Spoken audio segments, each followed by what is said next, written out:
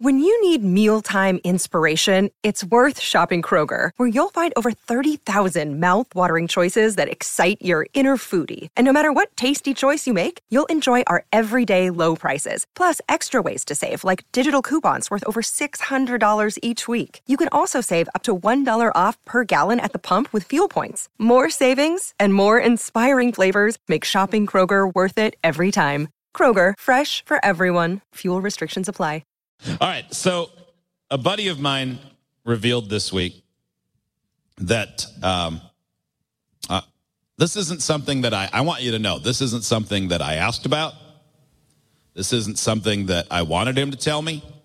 But then he told me, and I said, "You're not going to say don't tell anyone, are you? Because I'm going to tell everyone." And he said, "That's fine. Don't say my name." So my buddy Doug called me this week. And he lives in Minnesota. And I know him from football. Sometimes I call him Westerman. That's his last name. Mm-hmm. So yeah, he teaches at a college. Yeah. So he said he went to the doctor this week, and and he had a couple of different maladies over the years. I said, "Everything okay?" And he said, "Yeah, I just had something I wanted to get looked at." Oh, God bless his doctor. And was it an 8-ball inside of him? No. That he didn't swallow? Yeah.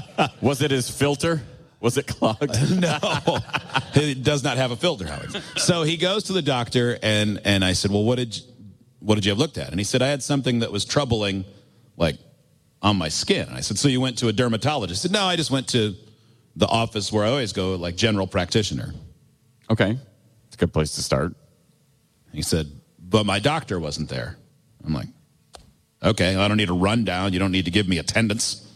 But yeah, go ahead. So he then said, "Well, I found a bump on the bottom of my testicles." Okay. And I can't really see it. And I'm finding it troubling. And I said, "Did you consider showing it to your wife?" And he said she didn't want to see it either. Oh, boy. Quote, "That's why we have insurance, Douglas." Wow. The one person in this world who would want or should want to see his ball bag finds him so disgusting that she wouldn't look at his testicles. Even though it could be something that could kill him. Or make him stronger. Those are the options, right? Or it doesn't kill it, makes it stronger. I mean, who knows? I don't know. Or it could just be like a half-eaten jelly bean that fell out of his mouth while he slept on a couch. I was thinking the same, Joe, that, it could be some sort of food stuck there. So, wait, was it on, like, in the sack and on the ball, or just on this, like, the outside? Almost like a cherry on an upside-down sundae, I think is what he said. Oh, wow. Okay. All right. Maybe it was that. The cherry fell off his sundae. So his regular doctor wasn't there. So a different doctor in the same practice came in, and he was very disappointed to see that it was an attractive female doctor in her early 30s. Not because he doesn't trust a female doctor, but that is not the person you want to show your ball bag to say, "I've got something underneath."